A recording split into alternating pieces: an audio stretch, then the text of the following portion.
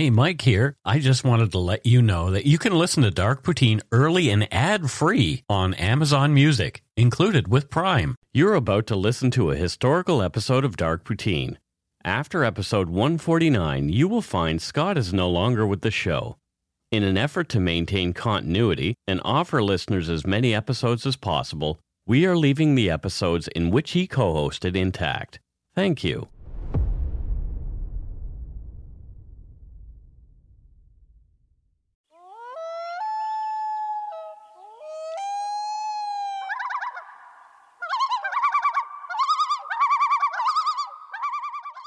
Welcome to Dark Poutine. I'm Mike Brown, creator and host. With me as usual is my good friend and co-host, Scott Hemingway. Say hello, Scott.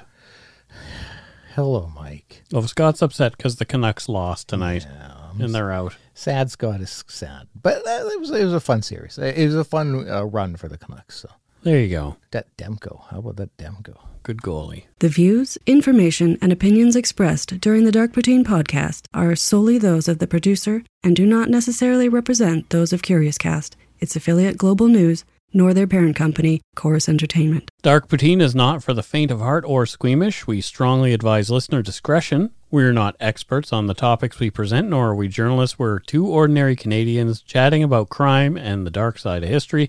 Let's get to it. Put on your toque, grab yourself a double-double and an Nanaimo bar. It's time to scarf down some Dark Poutine. Chomp, chomp, chomp.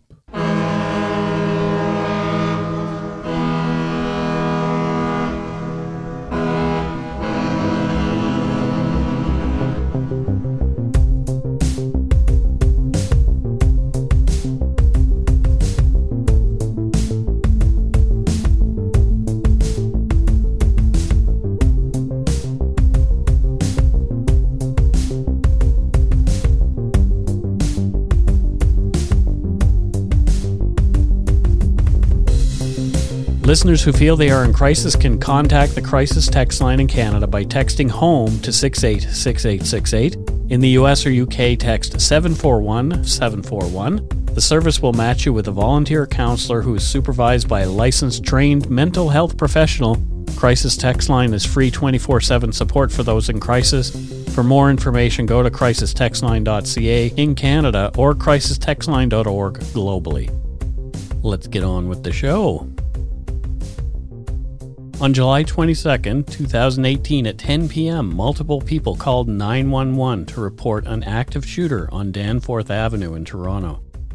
The gunman was walking westbound on Danforth with a handgun, and there were reports of people having been wounded by gunfire at multiple restaurants. After a brief shootout with police, the gunman killed himself with his pistol, a Smith & Wesson M&P .40 caliber. Despite heroic efforts to save their lives, 18-year-old Reese Fallon and 10-year-old Juliana Kozis died from gunshot wounds inflicted by the cowardly shooter, and 13 others were injured. Note, many of the details from this episode come from reports later released by Toronto's Police Service and Ontario's SIU, the Special Investigations Unit. Yeah, this is not something you hear about in Canada often. No. In recent times, anyways. You are listening to Dark Poutine episode 140, the 2018 Danforth shootings. Yeah, I do remember these ones. It's going to be another one, though, where as it subsides from the media's eyes, I become less aware of the conclusion. Mm-hmm. And so it's time to learn. That same night, I was in Toronto, just on the other side of the city. That's right. I had driven halfway across the country back to Nova Scotia, and the day before, Carol had flown into Hamilton from Vancouver to accompany me for the rest of the drive east. We had crashed at Carol's cousin Andrea's place the night before. Then, after a day of mucking about in Hamilton, all three of us piled into our car, and we were off to the true crime event hosted by Christy Lee of the Canadian True Crime Podcast, with hosts of other crime shows, such as Jordan from Nighttime, Jack Luna from Dark Topic, and Robin Warder of The Trail Went Cold. Those are all some outstanding people, but I loves me some Robin Warder. Yeah. More so just because that's the only one I've actually met, but what a wonderful human being. After the event, I stayed to meet some of the 250 people who'd packed the Hideout Bar, now closed, at Bathurst and College. At the same time, Carol and Andrea went across the street to Sheba Ethiopian restaurant. That's closed now, too. I joined them there, and we had a bite to eat. While we enjoyed our food and chatted about true crime, a real horror was unfolding 6 kilometers to the east in the Danforth Village neighborhood. Yeah, I forgot that you were there as this was happening. Yeah. A later SIU report describes the scene. Quote, Danforth Avenue is a street approximately 9.2 kilometers long and laid out in west-to-east orientation between Kingston Road and the Don Valley Parkway. On both the south and north sides of Danforth Avenue were many restaurants, stores, apartments, and businesses. The streets that ran perpendicular or north-south to Danforth Avenue were mainly residential streets with modest-sized homes. Starting from Pape Avenue on Danforth, the area was known as Greektown. There were many restaurants along Danforth Avenue, which had outdoor patios that flanked onto the sidewalk along the avenue. So I was 6 kilometers away in almost a mirrored kind of area. It was exactly the same kind of setup where we were. One of the things that blew me away about Toronto when I went there was how there's almost a neighborhood for every community. Yeah. It was really quite everywhere we'd walk. So, and this is Greektown and Koreatown. It was really neat. It was a warm but comfortable summer Sunday evening in Toronto. Families and friends were out and about at the many cafes and restaurants along the Danforth Strip. One of the groups consisted of 8 friends out celebrating Noor Samie's 18th birthday. Among them was fun-loving Reese Fallon. Reese Fallon was born at the Toronto East General Hospital on January 31st, 2000, to proud and thrilled parents Doug Fallon and Claudine de Beaumont. Reese was the middle of the 3 Fallon girls. She had an older sister named Riley and a little sister named Quinn. Only a month before that night, Reese had graduated from high school after attending Malvern Collegiate in Toronto. Reese was smart and politically active as a member of the Beaches East York Young Liberals. The responsible young woman was working at Loblaws to earn cash to help put herself through nursing school at McMaster University, where she was planning to go in the fall of 2018. Her family described her as strong and sassy. Everyone who knew her saw great things in Reese's future, but those things would not come to pass. Another example of just this outstanding human taken away. It's just really sad, man, because 18 years old is too soon to leave this earth. And sounds like I'm super proud of who she was, even just for 18 years. From a CBC News article, quote, the night of the celebration started with dinner at an Italian restaurant downtown. Then they moved to Greektown for gelato. They were chatting at a nearby parquet when someone noticed a man across the street staring at them. What's a parquet? It's like a small park. Oh, okay. Near the Alexander the Great statue and fountain in the parquet near Danforth Avenue and Logan, at 9:56 p.m., this creepy guy was intensely gawking at the teens enjoying each other's company. It was unsettling. The man was thin and bearded with dark hair. He was wearing long dark pants, a black jacket, and he had a bag over his shoulder and on his hip. When the group looked over at him, he produced a pistol, pointed it at them, both arms outstretched, and began firing. When you see him pull it out, you're probably quite confused as to, okay, is this guy just trying to scare, like, do I run, or is this guy just trying to scare us and intimidate? Oh. Well, they ran. The young revelers scattered and fled for their lives, some going in different directions. A gunman's bullet smashed into Samantha Price's hip, dropping her to the ground. Others fell as well. The gunman targeted Reese Fallon, running back into the park, and shot her. She tripped and fell near a tree as a bullet slammed into her. The gunman sauntered over to where she lay, stood over Reese, and coldly executed her with 3 more shots. Oh, my God. All onlookers could do, Reese's friends and strangers alike, was watch as the whole nightmare unfolded. Many who'd hit the dirt had covered their heads with their hands, afraid to look anymore, and wondered if they were next. I can picture doing that myself, just putting your head down and just hoping to all hell that ends. Yeah, because if you run, you give the guy a target, right? Yeah. So you just play dead. I don't know. That's probably the best thing to do. It's like what we were talking about the other week when I saw somebody wanting to jump. Like you think you know what you would do, but then when you're in that situation, it's just so difficult because you think no matter what I do, if I run. But you are thinking about it. Yeah, for sure. Yeah. If I run, that might scare him to shoot me. If I stay here, he might walk up and shoot me. Oh, God. The gunman then ran southwest across Danforth to the other side of the street, firing wherever he saw people, either on the road or in the many restaurants. There were 7 people hit in the first volley of shots. Most, like Reese, were outside, but another of the wounded was hit by a bullet while in the Mazes restaurant located at 456 Danforth Avenue near the Parkette.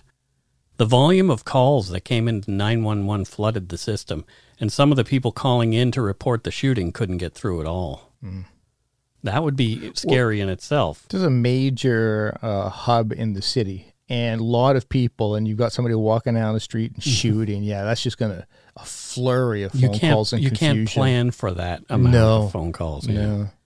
The shooter continued to travel westbound on the north side of Danforth to the area of Dolce Gelato at 414 Danforth Avenue. The young man continued westbound on the north sidewalk, discharging rounds as he walked. At one point, the gunman ran into a man of South Asian descent. The man said the gunman told him not to worry. I'm not going to shoot you. Oh, God. He continued walking slowly, making his way west, and stepped into the street and continued to fire. He then walked back to the north sidewalk to the area of the Papa's Grill. The gunman then stood on the sidewalk directly in front of the grill. There he discharged numerous rounds into the restaurant, hitting one person inside. The gunman then fired shots through the front window of Demeter's Cafe. Inside Demeter's with her family was 10-year-old Juliana Kozis, an aspiring athlete and synchronized swimmer from Markham, Ontario. Juliana and her dad both received gunshot wounds. 10 years old. That's Olivia right now. Out for ice cream. Yep. With her mom and dad and sister or brother. And so far, everybody that we've heard about was out just having a good time. Yeah. Just graduated high school. Mm-hmm. Like, they're just out living their lives. Fun. Living their lives. Numerous spent casings lay scattered along the sidewalk of Danforth Avenue between Papa's Grill and Demeter's as the gunman continued on his rampage. Video surveillance showed the man passing 364 Danforth on the north side of the street in a westbound direction at approximately 10:01. He then crossed directly from 364 Danforth to the Second Cup Coffee Company at 355 Danforth. There he fired rounds into that shop. When he turned westbound again, he fired at 3 victims on the sidewalk, striking 2 before continuing walking west. When the shooter reached Bowden Street, he turned southbound. Southbound facing video surveillance from the 7 Numbers restaurant patio showed the man running along Bowden Street from Danforth Avenue. He ducked into an alley on his right. Surveillance footage from the back driveway of an address facing the alley captured him walking westbound through the laneway at approximately 10:05. So this has been going on for 11 minutes already. Jesus Christ. It doesn't sound like a lot, but my God, that's a lot. He then returned eastbound 32 seconds later as there was no exit at the west end of the alley. He hadn't scoped it out very well, so it was a dead end. As he walked past the camera, he reloaded the firearm in his hand. You could see it. I've seen the video. Oh, really? He later fired on a witness who was on his phone with 911.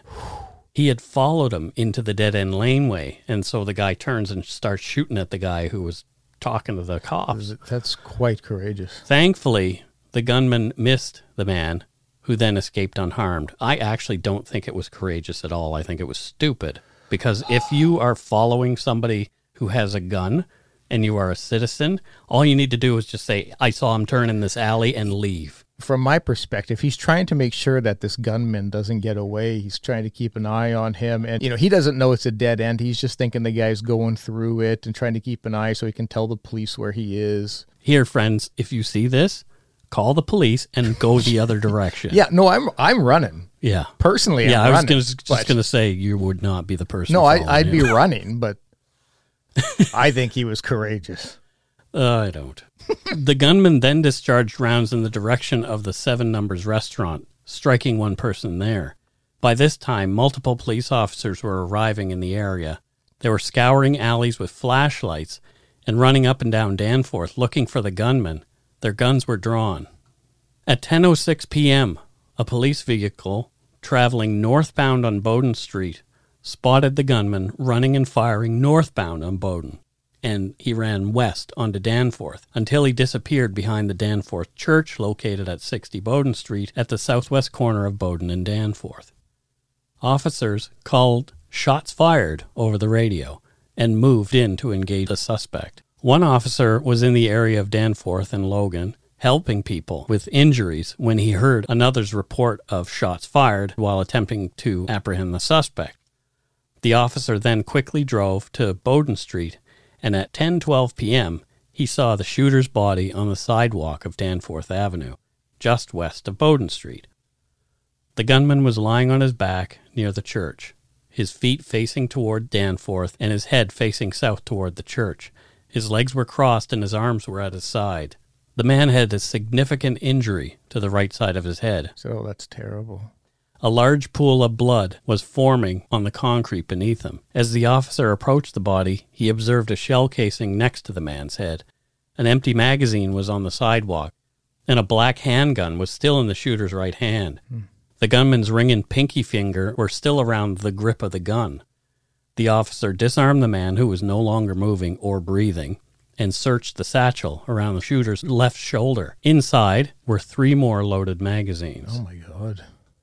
At 10:12 p.m., the call came in over the radio. Suspect is down. Self-inflicted. Danforth and Bowden in front of the church. At 10:14, a call came in that indicated a child needed an ambulance at Demeter's Cafe. This was Juliana Kozis. Juliana, in grave condition, was raced to Toronto Hospital for Sick Kids. Paramedics brought her dad, not as severely injured, to Juliana's bedside. The little girl succumbed to her wounds soon after. Other ambulances began arriving on the scene once the police declared it safe for them to do so. They, too, started treatment and transport of the multiple victims to nearby hospitals. I just can't understand humans like him. I think you have to be able to try to understand it in order to try to be able to prevent it. A 10-year-old fucking child, my God. And he came well prepared. He had 3 more full clips. Yeah, he'd already gone through a couple. Yeah, so this guy, this wasn't a spur of the moment. The officers on scene called in the emergency task force to check the body for explosives. By 10:49, they cleared it. He wasn't booby-trapped. Upon the arrival of SIU investigators on July 23, 2018, at approximately 1:45 a.m., Toronto Police Service secured Danforth Avenue from Pape to Broadway. As it is typical in TPS police-involved shootings, the SIU were the third party responsible for determining what had gone on. The whole incident had taken place over 16 minutes and over a distance of only 350 meters from where it began. Witnesses later described that the gunman was, quote, smiling as he was shooting. Holy shit. Just getting his rocks off, feeling the power, right? There's nobody who should be getting any satisfaction from causing strangers. Unless you're sadistic. Well, exactly. That's just walking around shooting people and enjoying it. Yeah. I wish that hole in his head happened a lot earlier. On July 22, 2018, a Twitter user by the name of Styles posted a 4-second cell phone video of the gunman walking quickly on the north side of the sidewalk of Danforth Avenue. In the video, he stops and fires his gun into a restaurant. At the 3-second mark of the video, it appears the cell phone is dropped, and the video becomes blurry. However, 3 distinct gunshots can be heard. Oh. And a little bit of a trigger warning, because here is the audio from that particular video. Oh boy. You can hear a young woman asking where the shots are coming from, and then you'll figure out the rest. Was it from that car? And that's it. That's the entire video. But knowing the context, it's just rattling. Because it's not just a guy out with his buddies shooting up into the air. Knowing that those shots were done with the intent to kill or maim. Yeah. Oh. And here it is again, in case you missed it. It's so quick. Was it from that car? Yeah. Yeah. Just and knowing that. And in that instant, somebody's life could have ended. Well, and I probably, at least out of one of those 3 bullets, somebody was probably hit. hurt. And so knowing, like, hearing those bullets and knowing that that may have entered somebody, like, oh my God. On Monday evening, the day after the shooting, police executed a search warrant on the apartment in a modest high-rise building in the Thorncliffe Park neighborhood that the suspect shared with his parents. Investigators grabbed boxes of evidence that might explain why this 29-year-old man described as a loner would have committed these shootings. I suspect there's going to be a trove of... Investigators seized multiple cell phones, laptops, electronic and data storage devices. Investigators also seized an empty gun box, AK-47 magazines loaded with bullets, and hundreds of rounds of loose and boxed ammunition. Jesus. In a variety of calibers. In addition, Glock, Ruger, and Winchester magazines and a soft rifle case and a trigger guard were also seized. There were multiple packages containing drug-like substances and a set of DVDs labeled with titles relating to conspiracy theories surrounding the September 11, 2001 attacks. Yeah, of course. The drug-like substances seized from the gunman's bedroom were analyzed by Health Canada. The beige powder was found to be heroin. Holy shit. The brown rock-like substance was MDA. Lighter white powder was determined to be phenacetin, Sounds right. an analgesic. The quantity and packaging the drugs were located in suggested the drugs were not for personal use. The toxicology report issued weeks later determined that the gunman had not been using these drugs. It followed then that he was dealing them. So just an all-around sack of shit. Great person, yeah. Police worked with other law enforcement agencies in Canada, including RCMP and CSIS. Going through the background information, the suspect's experiences with mental health and his online activity. The gunman never applied nor was granted a firearms license. The firearm he used in the shooting had come from the U.S. and was stolen months earlier from its registered owner. It is unknown how the man had come into possession of the pistol. On the day after the shooting, Chief Mark Saunders of the Toronto Police Service gave an update at a press conference.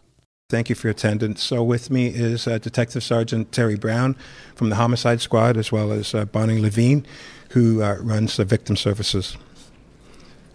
Last night at about 10 p.m., the Toronto Police responded to the area of Danforth and Logan with regards to a shooting incident. As a result, as you know, 2 people have succumbed to the injuries. We do not know why this has happened yet. The investigation itself is very fluid. It is very new. It's going to take some time. And because of that, I'm certainly not going to invite any type of speculation. I'm not in the comfort zone of doing that. So I'm asking for your support and patience at this time. I can tell you that as we have things unfold, we will definitely provide you with whatever we can at that moment. And just in closing, just dealing with logistics right now, we do have Danforth closed at this time. It is going to be some time before we release it, but I just want everyone to be aware that we are doing absolutely everything that we possibly can to release that scene. Having understanding that the most important thing is that we capture all the evidence that is necessary with regards to finding out all of the answers to all of the questions. But rest assured, it is a priority for us to release the scene, to allow Danforth to open up again, and to be open for business, and to have traffic flow and all those other things that have affected the community, so that we can get things back and restored to where they are. And there are some complexities to it right now. Working with the SIU, they have invoked their mandate, making sure that we have an appreciation of that oversight. We welcome that oversight, but we also want to make sure that we don't step over any lines that might compromise that aspect of the investigation as well. So there are a lot of moving parts to this, and the most important thing is that this is early right now, and hopefully as time and as evidence unfolds, we have an opportunity to provide further information to you. I really like Mark Saunders. Yeah. He's just retiring now, and it's sort of under a bit of a cloud with the couple of things that have gone on in Toronto recently with the woman who fell from her balcony. Yes. People didn't feel that he reacted well to that. However, Surrey is looking for a chief of police, and I'm wondering if he's one of the people on the list. Is Surrey really looking for a chief of police? Absolutely, we are. Yeah, because we're moving from RCMP to city police. Local, yeah. So There's an experienced one who's just about to come on the market. And Torontonians may disagree with me, but I really like the cut of this guy's jib. He seems like a pretty cool police chief and really level-headed and keeping things on an even keel in that particular. All I know of him is what I just heard, and what I just heard, I like. He was very, he was in control of what's happening. He seemed empathetic. But yeah, I don't know enough of him to qualify anything, but Yeah. he handled that press conference well. Yeah, he was very measured in his responses. Yes. Yeah. And we'll take a break right here. When we return, we'll dig further into this creep's background. One thing we won't be saying, as is our practice in this type of episode, is the gunman's name.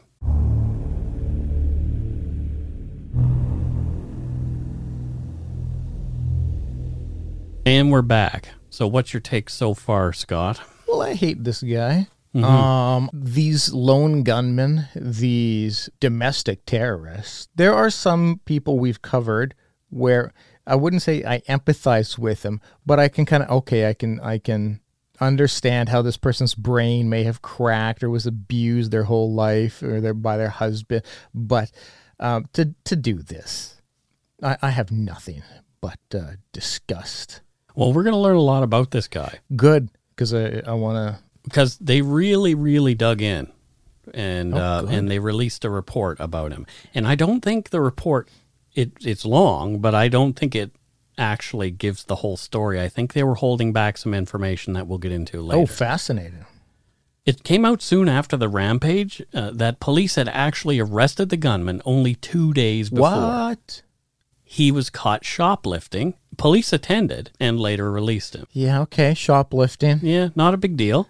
You don't know what's on the guy's mind. Absolutely not. And you know, somebody's arrested for shoplifting, unless it's like their 30th time. You're not going to be going to check their home and you know, getting warrants and stuff. So police were familiar with him, and we'll get into that as well. People recognized the gunman from him walking around in his neighborhood. He had no friends to speak of and was not close to his family. He preferred to sequester himself alone in his bedroom, playing video games or just farting around on his computer. Yep. On the afternoon, just hours before the shooting spree, the gunman's brother had told him to get his life together. The young man called himself, quote, mentally retarded in response to his brother's pleas. So if I'm hearing that correctly, the brother was saying, get your life together, and he was responding with, I'm mentally retarded. Yes. Yeah. Okay. Yeah. He was making excuses for himself. Yeah. From the SIU director's report on case number 18 TCD 220, released on January 7, 2019. On July 24, 2018, at approximately 10 a.m., a post-mortem autopsy on the shooter's body was performed at the CFS. On August 10, 2018, a post-mortem report was received, and the following is a summary of the report based on the July 24th autopsy. Major findings at the autopsy were found in the head. A contact gunshot wound of entrance was present in the right temple. There was a muzzle stamp present on the wound. CT imaging of the head showed a bullet wound track through the brain. An exit wound was present in the left parietal convexity. So, boom, out the back. Yeah. The wound path was from right to left, front to back, and upward. The bullet fragments were not retained in the head, and the bullet exited the head. Based on the wound track, the wound necessarily traversed the brain. This injury would have been essentially immediately incapacitating and fatal. The contact nature of the entry wound and its presence at the site of election, the right temple where it went in, were features often observed with self-inflicted gunshot wounds, and there was no evidence of significant injuries to the body. So, what a coward. I'm going to go and create havoc in hundreds of lives. Because if the trickle down of the victims, I'm going to go wreak havoc in hundreds of lives, and then I'm going to go take the easy. I'm not going to be accountable for what I've done. I'm just going to just shoot myself. Ugh. The creation of the report included interviews of 15 key civilian witnesses and 9 police officers who were in attendance that night. They pored over hours of surveillance footage from businesses, residences, and emergency vehicles, hundreds of photos, written witness statements, and hundreds of pages of transcripts of 911 and police radio calls. The report removed any questions about the officers at the scene of the gunman's death, absolving them of any criminal responsibility. The director wrote, quote, "I am simply unable to find any evidence that a police officer committed a criminal offense in relation to the gunman's death. Instead, I believe that the man who decided to kill himself rather than surrender to police and find police officer number 1 and police officer number 2 find their use of force was entirely appropriate in the circumstances. Accordingly, no charges will issue and the file will be closed." So there you go. Yeah. That's what happens when there's a police-involved shooting. They actually, if a person, a civilian, dies and the police have been there using their weapon or not, they still have to go through this whole process to see, A, who shot him, Yep. and B, whether or not it was illegal. Criminal or, yeah. Mm-hmm. Which is great. When it came to light that the gunman was of Middle Eastern heritage, the racist right-wing cranks came out of the woodwork. Yeah. God damn it, I loathe them. There's a couple of websites. You can look them up afterward, and I'm not going to mention them because they don't deserve it. But they go into how he was affiliated with ISIS and all this kind of stuff. There is absolutely 100% zero proof of that. Yeah. Zero. Yeah. They glean on to anything they can to support the racist narrative Well, yeah, because that's what they do. because they're not so bright. They're Nazi bright. Oh, no, you didn't. Oh, jeez. Yeah. Wah. The findings of Toronto Police Service's report on the shootings released on June 21st, 2019, almost a year after the shooting, did give a brief history of the gunman's life leading up to the shootings and insight into the state of his mind. But there were no direct links to terrorism and no manifestos. Well, don't let that get in the way of those right-wing idiots' Yeah, because they're going to say it theories. anyway. Don't let the facts interfere. So much of the following is summarized or verbatim from the Toronto Police Service's report. And I kept laughing to myself because Toronto Police Services shortened as TPS. Exactly. But the first time you mentioned it, it's exactly where my brain went. So I'm not making fun of the situation, just the fact that there is a TPS report. Yeah, in and this you episode. can't not think of Office Space. That's right. School records outline the future gunman's continuous struggle to function in a classroom setting. It was difficult to associate age with the school grade as he was absent from school in Canada for grades 1, 2, and 7, attending classes overseas. In addition, he was unable to complete his high school credits on any consistent schedule. He graduated with his Ontario Secondary School Diploma in 2010 at the age of 21. So he was 21 when he graduated high school. Yeah. His marks throughout high school were terrible, and he barely passed. In the 4th grade, his behavior and performance led to an identification, placement, and review committee assessment that found that the future gunman had secondary behavioral issues and placed him in the upper end of the intellectual deficiency range. Okay. He was also considered to have a weak awareness of, quote, life information, and to have poor verbal and spatial reasoning skills. An individual education plan was developed. However, he remained in the age-appropriate classroom with a resource program to manage his behavior. So they didn't fail him or keep him back. They kept provided him, resources to Right. help him stay in the grades. at he's least early supposed to on. be. They did, yeah. As he got older, he was very disruptive in class and spoke regularly and enthusiastically about gangs, weapons, and being tough. Concerns about his affiliation with dangerous people began to emerge when he attended school with multiple $20 bills. He was overheard saying that he did not need a job because he had, quote, found a better way.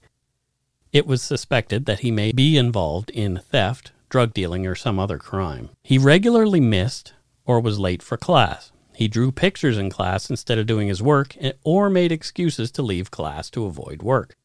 The images he drew were violent, including one of a male beheading a female, with accolades from a demon character. Fascinating. He also spoke about how he admired the way the Columbine shooter had earned respect with his actions. Oh, God, that's never... If you ever hear somebody talking about those shooters in a respectful way, back away from this person. Exclude them from your life. But here he is, and this is in high school, so 2008, 2009, 2010, and he's already talking about men beheading women, kind of thing, so... Yep. Yeah, definitely issues women. With, In 2010, the man was referred to the TDSB, the Toronto District School Board, Social Work Department, to help deal with his reported self-harming behavior, anger issues, anxiety, peer relations, sibling rivalry, and suicidal ideation. He told the social worker that he did not talk to his parents and did not have friends or a girlfriend. He reported having anxiety about the future and had feelings of overwhelming sadness, pessimism, hopelessness, and failure. Teachers reported that he had difficulty with trust and was quick to react to perceived threats, which were not real. His anger appeared to be triggered when he felt powerless. On June 3rd, 2010, a second risk assessment was conducted. This request was made to address the concerns about comments the future gunman made in May 2010. He told a teacher that he had a surprise for staff on the last day of school. He mentioned the attacks on September 11, 2001. The young man went on to describe a rape scene. Oh, my God. When staff asked him if he was going to hurt others, he said, quote, "I can't tell you." Oh, my God. The assessment was missing from his file.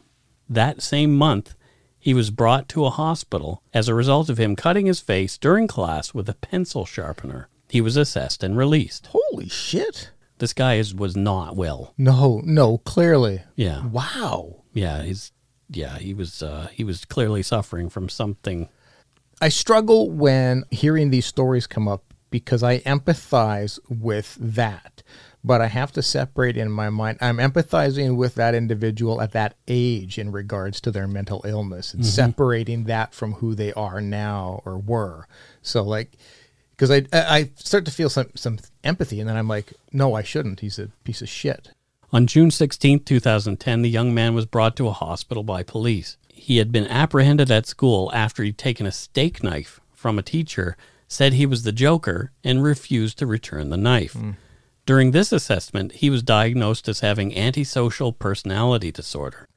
He did not fulfill the criteria for having a developmental disability. He told a physician that he had a long history of violent and aggressive behavior.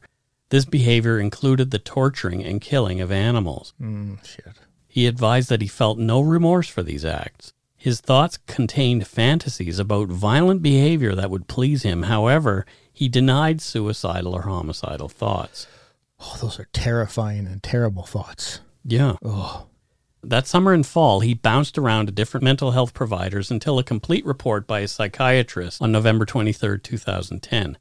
He told the physician that if he could give advice to young people, it would be to do all the, quote, things they wanted to do before they turned 18. He felt like a failure because he wanted to, quote, do something criminal. But he realized he was over 18 and could not. He did not see criminal activity as a viable lifestyle for him. He was prescribed Celexa, but reported taking only one pill because it made him feel nauseated. Like if anybody needed medication, it's this cat. Yeah. He was a mixed up kid. And for anybody out there who is prescribed meds and isn't jazzed about it, don't make your determination off of one pill. It takes a while for these things to actually start to work. Just do what the doctor said. The doctor says. The young man saw doctors regarding his mental health at least 34 times over the next 2 years. Oh, wow. On September 26, 2011, he told a physician he had lied about, quote, thinking like a bad person. He also reported having mood swings, not wanting to leave the house, not eating, being confused, depressed, and not caring about his own well-being. He was prescribed Celexa and Cymbalta to assist with his symptoms. Doesn't say whether or not he took them. Mm-hmm. During this time, he overreacted to rescheduled appointments, saying that it showed that the caregiver did not care about him. He reported self-cutting to cope with the stress of the change. Yeah, this man is absolutely unwell. He's spiraling as well. You can see it getting worse over time. There's clear indications of depression and anxiety, but this is far beyond. Well, yeah, something else is going on. Yeah. Plus, he's already been diagnosed as an antisocial personality. Yeah. On February 15th, 2012, the young man called police from a park and reported that he had a knife and was going to kill himself. Officers arrived to find him in possession of the knife. He had facial lacerations and said that he had been depressed for several years. He told the officer he was seeing a psychiatrist. The man was apprehended and taken to a hospital. Notes from this visit indicated that he reported that his violent behavior had begun at a young age with torturing animals. He denied having suicidal tendencies at the time of this visit. He indicated that he had been cutting since 2010 as a form of relief. So repeatedly... It looks like there are so many opportunities to intervene in this young man's life. But he keeps saying he's not suicidal. Right. And the Charter of Rights in Canada, unless there is a really good reason to hold somebody against their will, it's not going to happen. Yeah, they have to be a threat to themselves, an immediate threat to themselves or others. And which he was, but how do you diagnose that? That's the challenge, And there are other criteria that you can't, but it's very, you can't just be like, this person seems off. I'm locking him up. Well, he was definitely behaving like he was off. For sure, but there's certain criteria in order to forcibly keep somebody institutionalized. Also in 2012, the man developed an addiction to the powerful painkiller hydrocodone. Oh. He was going from doctor to doctor, lying to get his prescription renewed even before the last round of pills had run out. In May, he was referred to an addiction program to deal with his pill problem. Mm-hmm. During one of his sessions with a mental health professional, the man invited the physician to his home to play video games. Interesting. The mental health physician explained that could not happen. The man began cutting his wrist during the session. He said he cut as a way of determining if his medical team really cared about him. He wanted to get people to go to extraordinary lengths to show they cared about him. So, okay, well, there's an opportunity. If I'm a mental health professional and you, during our meeting, are slicing your wrists, that sounds like an immediate threat to yourself. Right. Like, I don't like... But he then followed it up by saying he just did it to see what the guy would do. Definitely somebody who knows how to manipulate the system. In 2013, the man was referred to another hospital for yet another psychiatric evaluation as the result of a reported suicidal ideation. Mm-hmm. During this time, he also reported that people gave him strange looks when he went out. So he was starting to project his inside feelings outside people's faces. Yeah. In November 2014, the man said he no longer wanted further referrals for medical treatment. A mental health professional suggested that his family doctor refer him to a forensic psychiatrist, but there are no records located of this occurring. So ends any mental health care he received. Over the next 4 years, his thoughts darkened, and he became obsessed with murder. Jeez, that's not what you want to hear. Investigators were able to access the gunman's Facebook page. He had posts and images on his Facebook account dating back to 2012. He had not posted general content since 2016. His posted images were of demons, a Nazi soldier walking along a line of women in a camp, posters from A Clockwork Orange, The Godfather, Sopranos, and The Joker. His favorite movies were listed as A Clockwork Orange, The Godfather, The Sopranos, and The Joker. He's got good taste in shows and movies, but... The man had a cellular phone account in the name Alex DeLarge. That's the main character in the Anthony Burgess A Clockwork Orange book and the subsequent Stanley Kubrick movie. His cellular phone records were obtained for the dates of July 15th to July 25th, 2018. During that time, the man made and received 93 calls and registered messages. His cellular phone only had contact or attempted contact with 3 phone numbers. Between July 17th and 19th, the gunman's phone attempted to contact the same phone number on 9 separate occasions. The calls ranged between 3 and 6 seconds, so there was likely little to no contact. Investigators were unable to find any link between the registered owner of this phone number and the shooting that occurred on July 22nd. So that's mind-blowing. Like, what? because you're not just going to call a random number. There was a connection between him and the man. Yeah, but they couldn't. They couldn't establish inconsequential of Right. the incident that Right. happened. Yeah, I gotcha. Police discovered that the shooter had had 3 cell phones in total, 2 of which did not seem to belong to him, as his main line was listed as the only contact in both of the others, which is weird. Let's break that down for a minute. Here's what I thought was happening. If he's a drug dealer, Yep. maybe he gives a cell phone to the guy who's going to pick up drugs for him or something, buy or sell or do something for him. Yeah, good call. And the only number in his phone, in that burner phone Yeah. that he gives the guy, is his own. Yeah, that's a good call. I forgot the drugs that were in his home, and so yeah, if you've got multiple phones and you're a drug dealer, I think you're spot on. That's the reason why you have them. There were 6 audio files of a voice believed to belong to the gunman. He was rehearsing lines spoken by the Joker during a Batman movie.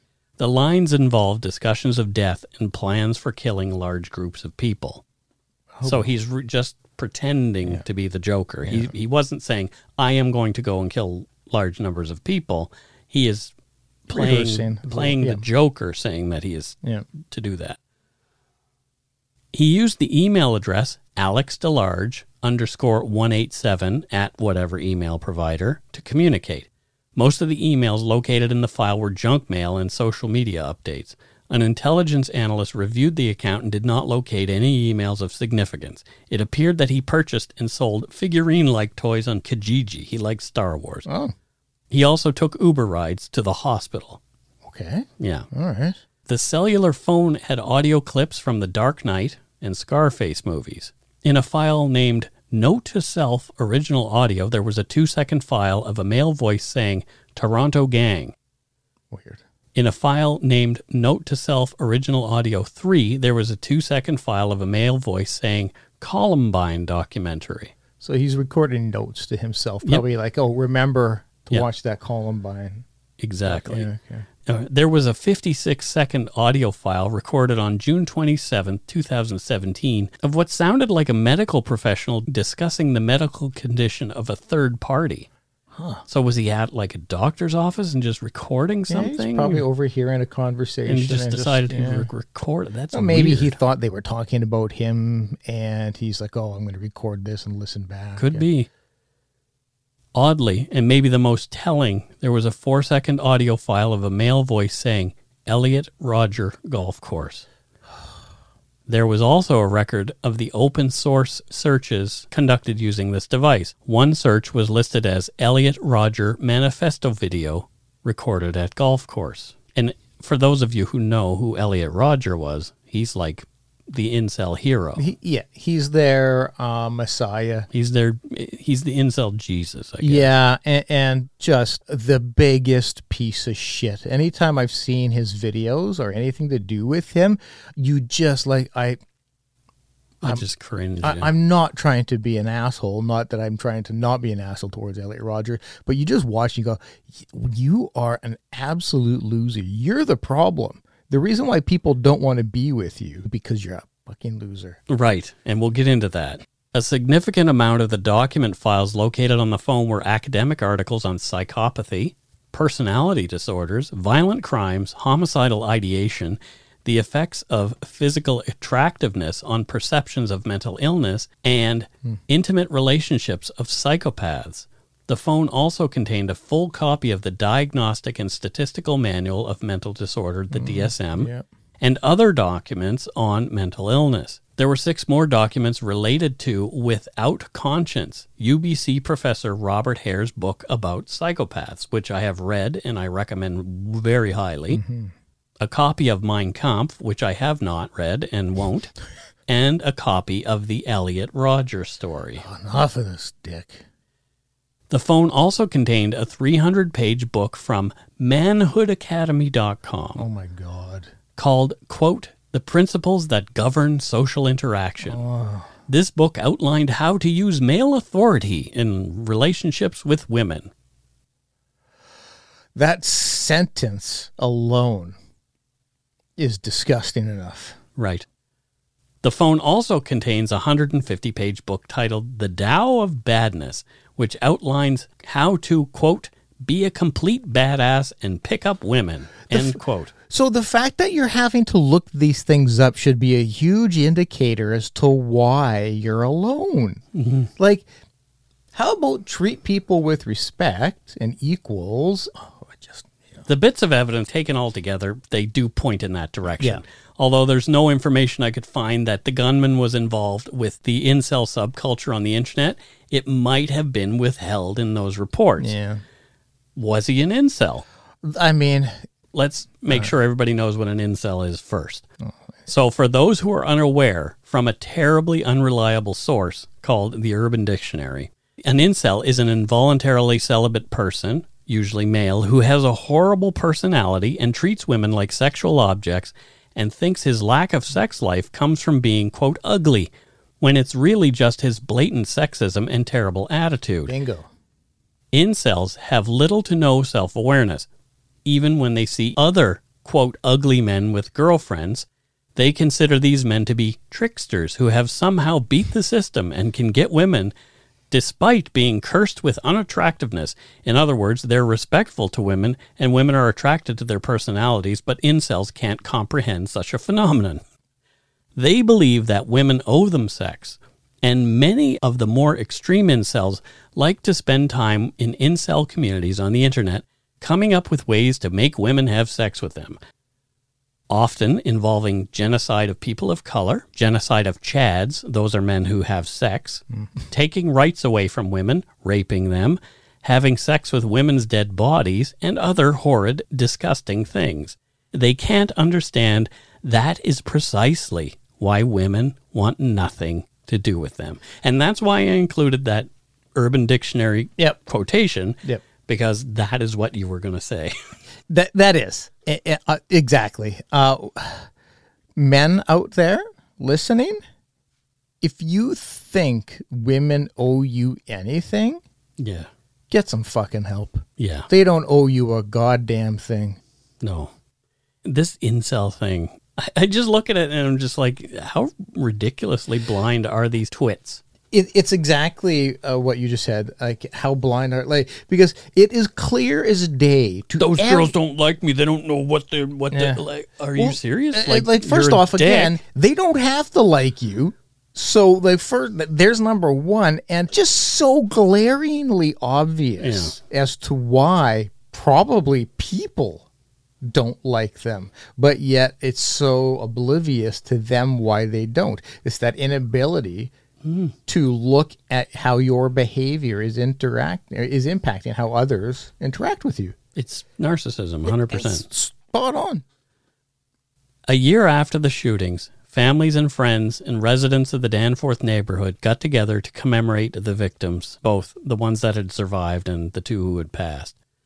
Here's some Global News audio from that day. Every day is one more day since I've seen her, so it just keeps getting harder. The younger sister of Reese Fallon, killed while out celebrating a friend's birthday on the Danforth, describes her feelings. Personally, with me, I think like right now has been the hardest time because it's not just been like a year of healing, it's been like a year since I've seen her. Fallon was 18 years old, had just graduated high school with plans to head off to university to study nursing. She was my best friend, very close with her, so it's been a hard year without her. And Cheryl Fallon explains the grief is no less today than it was the day she learned her niece had died. I'm still in disbelief. I still wake up every day in disbelief. It's hard just to deal with and to know that this is the 1 year anniversary. To me, it doesn't seem like a year ago. In the midst of war, I choose peace. A ceremony was held Sunday to commemorate the lives lost on the Danforth when a gunman went on a shooting rampage. Juliana Kozes, age 10.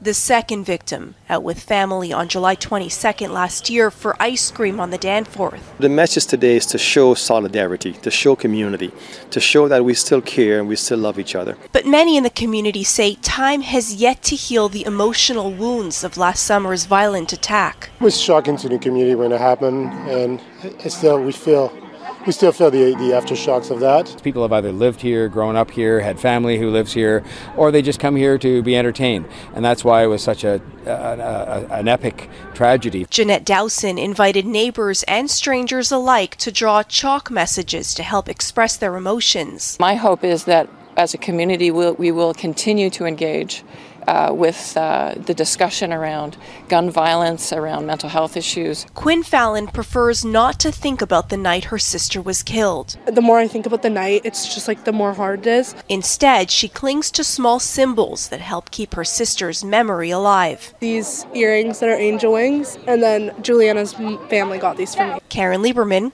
Global News. Yeah. Yeah. Thanks to COVID-19 this year, remembrance of the events had to be held privately. Yeah. And that's it for this week's case. What a loathsome piece of garbage that guy was. You know, anytime incels or incel-minded individuals come up, I just get so pissed off at them. And I think it's because, like, for the folks listening, I'm not speaking for Mike, I'm speaking for myself, but I lived a lonely youth. I was not swimming in partners. I was not like one would consider a mover and a shaker. No. I spent a lot of time alone, and I spent a lot of time damaging relationships because of insecurities. And so I've been that lonely person wondering why nobody likes them. But you know what I did? I looked at, you know what, I need to take some time off here, and I need to look at what I'm doing to constantly have this happen. Because you were too. Yeah, I was a very insecure human being who I would have dumped me. Yeah. I would have dumped me if in my youth. Were you a little needy? Oh, a little is not the word I would use. Oh, boy. Yeah. But so, like, I think I get pissed off because it's like, I think a lot of us can relate to that. Oh, why don't the people I admire like me back? But at some point, you got to say, well, shit, maybe I play a role in this, and look into it. These fuckers just want to continue to nope, they're the problem. Women are the problem. Let's go wreak havoc. Losers. Yeah, like I said, that's it for this week's case. I guess it's time for some voicemails. You can leave us one at 1-877-327-5786 or 1-877-DARK-PTN. And if your call stands out, you might hear it on the show.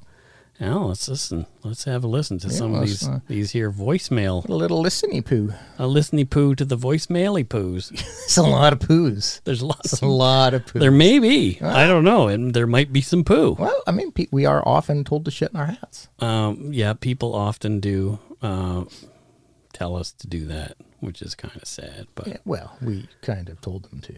Yeah. Okay, let's listen to this one.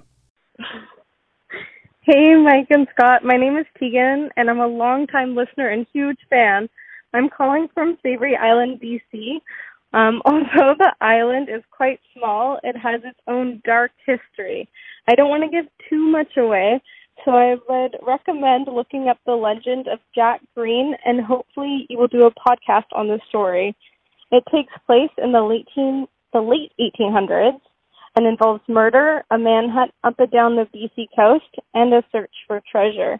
If you're interested, Ian Kennedy, Sunny Sandy Savory, A History of Savory Island, 1792 to 1992 would be a great resource. Anyways, take care. Bye-bye. Well, thanks. Now I have to go read. You had me at treasure. Yeah, I like My God, a local treasure to be found, Mike? Yeah. We can go dig a big. We've talked about this before, but the minute it involves like walking uphill or being outside in the rain, it's probably not going to happen. I'm hoping for one day technology is at a point where I can still do that from my couch. Fair enough. Let's give this one a shot. It looks like it might be a local one. Oh. Hey guys, I'm a new listener. I'm originally from the Lower Mainland, grew up in the Okanagan, and now live in Northern Ontario. And I just finished listening to the Heather Thomas episode, and I knew Shane Erbo. My cousins and I were in a car club with him before he moved to the coast. And he was a strange dude. Anyways, just thought I'd throw that in there. I was kind of shocked to hear his name. I was like, oh, man, I totally remember that now. So anyhow, take a poop in your toque, eh? Bye. I'm going right now in my toque. I'm always not surprised when somebody calls in and says one of our former episode, the perpetrators in the former episode was as a dink. Yeah. Yeah. No, never surprised. Not surprised in the slightest. No. Thank you so much. Interesting that you still have a BC phone number, but anyway, I'm not going to say it because I'm not that much of a tool. But anyway, let's go with one more. Hello, Mike. Hello, Scott. Jason here, former Blue Noser, now calling from St. Paul, Minnesota. Fellas, love the podcast. I was a little late to the game, but I picked you up at about episode 30-ish. Real nice to see a Canadian podcast doing well and well-deserved. Fellas, I hope you have a lot of success. Keep doing all the away games. My wife, who's an American, is really enjoying those just to have a little change of pace. But fellas, I hope you have a great day. Keep up the good work. And as always, go shit in your hats. Later, boys. Well, that was just a sweet message. Well, yeah, Blue Noser. Yeah. So one of my people. Yeah, so got to be nice. Yeah. Yeah. Yeah. Well, that was really, your voicemail put a smile on my face. That was really kind of you. Put us in a poop in our toques. Yeah, well, that one I could have lived without. But, the smile on my face. I'm not going in yours. You can poop in your own toque. There's no, it's like crossing streams. Oh, gosh.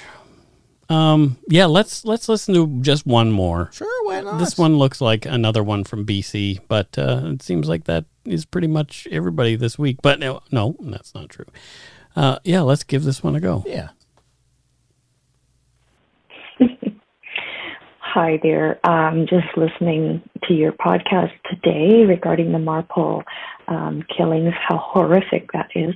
But I also wanted to just thank you for using the term twat waffle. We really don't use that term quite as enough as we could, but I almost choked on my tea there when listening to that. But thank you again for creating such a great podcast, and also for portraying the victims in a light. It's not exploitive. It's storytelling. So thank you. All right. Thank you. Bye. Well, thank you so much. Yeah, that was just. We certainly try our damnedest to not be exploitive. Well, I do. Scott doesn't. Well, I don't know. I don't ever make fun of a victim or. Yeah, sure. I think. Alyssa Lamb is the best example, but thank you. That was very kind. Lots of kind ones. There you go. They're always kind, but these ones just tickled my heart. Do they? Yeah, and my fart. Tickle your farts? Yeah. No.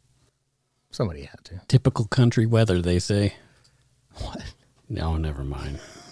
It's the punchline to a joke, and I'm not going to say the rest. Okay. Yeah, I guess it's time for some Patreon shout-outs. Oh, yeah. Okay, first up, we have, oh boy, let's see, Rosa. Oh. From Cobourg, Ontario. Oh. And what does Rosa do in Cobourg? What Rosa does is she hand weaves, some would say crochets. I like to say hand weaves. Roses. She makes roses with crochet, and then doesn't sell them or give them to anybody. She just hoards has them. A house full. Yeah, it's really that's odd. And she's got a large house, but she can only use one room because of all of the crocheted roses. Oh, well, yeah, maybe I don't know. Maybe ditch a few 100,000. Is there that many? Well, yeah. Wow. Next we have Logan Boyer, and Logan's from Chardon, Ohio. Oh, Chardon, Ohio. Well, what does Logan do? In Chardon? Chardon, yeah. Works on an assembly line making John Deere tractors. Well, okay. Yeah. Wow, that's very specific. It is very specific. Yep.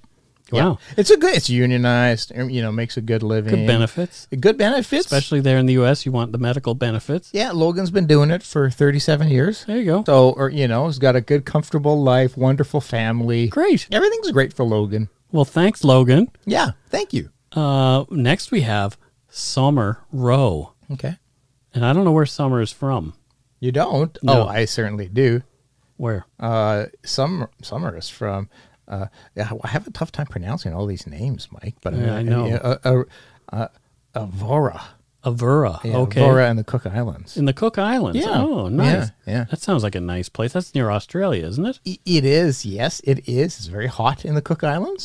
That's why they call it the Cook Islands, because when you're there, you're going to cook. So what does Summer do? Oh, oddly enough, in the hot Cook Islands, she operates an ice rink, outdoor ice rink. That doesn't make any sense at all. Oh, it does. It makes sense. You just have to really crank up the coldness, the thermometer or whatever, and to get that ice cold. It's quite the hub. People like to go ice skating in the Cook Islands. There you go. Yeah. Next we have Lisa. Oh, hi, Lisa. Lisa from Stony Creek, Ontario. Oh, it looks like she has a last name too. Lisa Montero from Stony Creek. Oh, that helps me even more narrow down. Okay, and what does she do? In Stony Creek, she is a brick mason. Oh, so you went with the stone thing. Well, I mean, there's quite often people's jobs are related to the name of where they live. Mm-hmm. And so she's just following suit and moved there when she was 27. And was like, what am I going to do? Like, I'm making this big change in my life. Like, I left my, I was a lawyer back home. And I left that, and I moved out here on a whim. What am I going to do now here in Stony Creek? Oh, wait a minute. Oh, I guess that's how Stone, I'm going to become a bricklayer. I would have sold weed. Oh, well. That's Stoner Creek. Too bad you weren't there to help her with this decision-making early on. But yeah, she's a bricklayer. Doing really well, laying the bricks.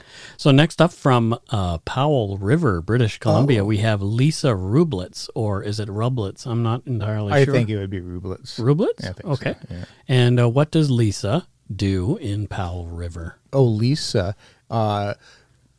hand carves canoes.